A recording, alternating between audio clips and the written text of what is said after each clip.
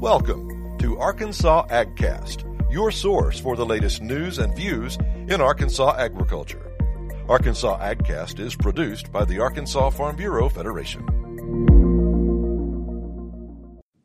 I'm Ken Moore down here just outside of Nashville in Howard County, and I'm with Joey Jameson, who's been growing peaches down here on his orchard for almost 60 years, really, since he was a young boy and weathered many storms and seen a lot of freezes. And regrettably, though, he's just encountered another one here a couple of days ago when the temperature got down below freezing early Sunday morning. And Joey, this isn't the first time you've had a crop that's in a very sensitive stage when a freeze came along in April. But talk about what all had to come together for you to have damage on your peaches this year. Basically what happened Saturday, it was cold and windy and breezy all day long, cloudy. About dark, the clouds broke, the wind laid, and the temperature dropped, which was a high. We had a high Saturday of around 40. It didn't take it long to get down into the 30s. Around 2:30 in the morning, it got down to 31 and stayed that way until daylight. With a calm wind, we had a large frost. In the stage the fruit's in right now, it looks like we've had a substantial loss. You said this is like only the third time in all your years of growing peaches this has happened this late in the season. The third time that it's happened to us in April down here in South Arkansas. First time was in 2007, total loss. In 2009, we had basically two-thirds of the loss, and then this year, we don't know yet. Hopefully it won't be that bad. Well, let's hope not. It's still a little bit too early to tell. You've been, examining some of the peaches. Some are in a, growth development stage where you can kind of look inside them. What is a telltale sign of damage? When damage occurs, the first thing it does is it cuts off the sap flow to that fruit. When any piece of fruit or any kind of plant tissue loses its sap, then it'll start turning brown and withering and dying, and I can see that on the inside of these peaches. Right now, the kernel in the seed is already starting to turn brown on a lot of them, which tells me that peach is not going to make it. Some of them are still white and pretty, and that's the ones we're hopeful about. But I have seen in times past when you have a freeze event, sometimes the damage won't show up for 10 days, 2 weeks. I haven't even seen it take a month before the damage occurs. And if there's any damage at all to that peach, when the seed starts getting hard and it wants to start ripening, it'll go ahead and drop off instead of continuing making fruit.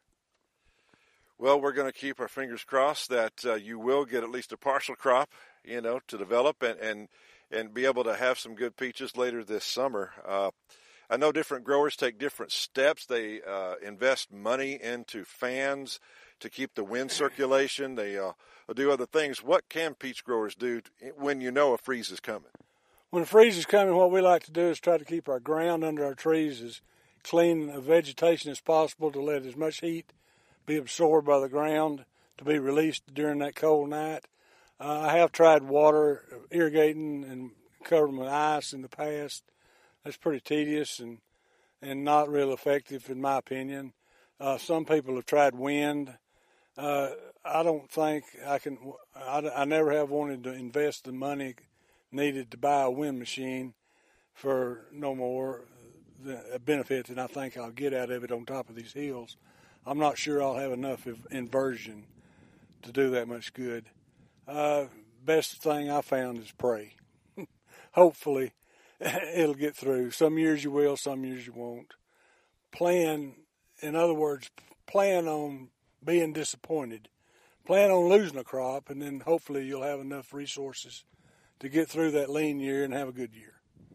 Well, last year was a good year for you, wasn't it? Fairly good last year. Not as good as it could have been, should have been, or not as good as I wanted it to be.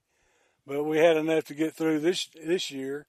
Now the challenge is going to be to get through this year and get into next year. And how many trees were you telling me you're growing out here this year? I have about 3,000 trees in production right now with another 300 or 400 started over there on the other end.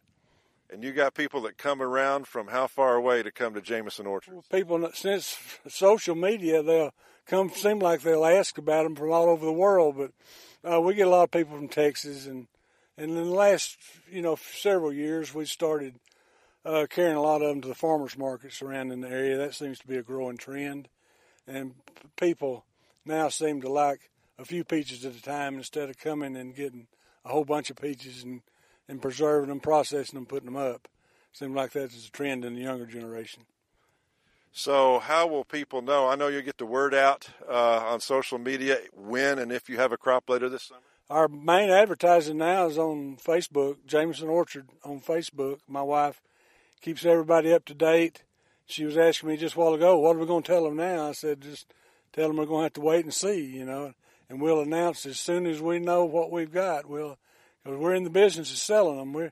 We don't grow them to eat them all. We want to sell them.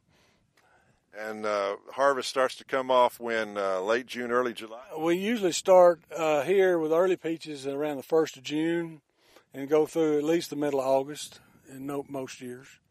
Well, all right. We'll let's check out Jameson Orchards on Facebook, and let's hope for the best, Joey. We're going to keep our fingers crossed. We sure appreciate it, and we thank everybody. And if you have time, pray for us. So it's a challenge being a farmer these days. Well, we appreciate you. You've been at it many, many years, and I know this is a destination for people from miles around. I've been talking to Joey Jameson down here on his peach orchard just outside of Nashville, Arkansas.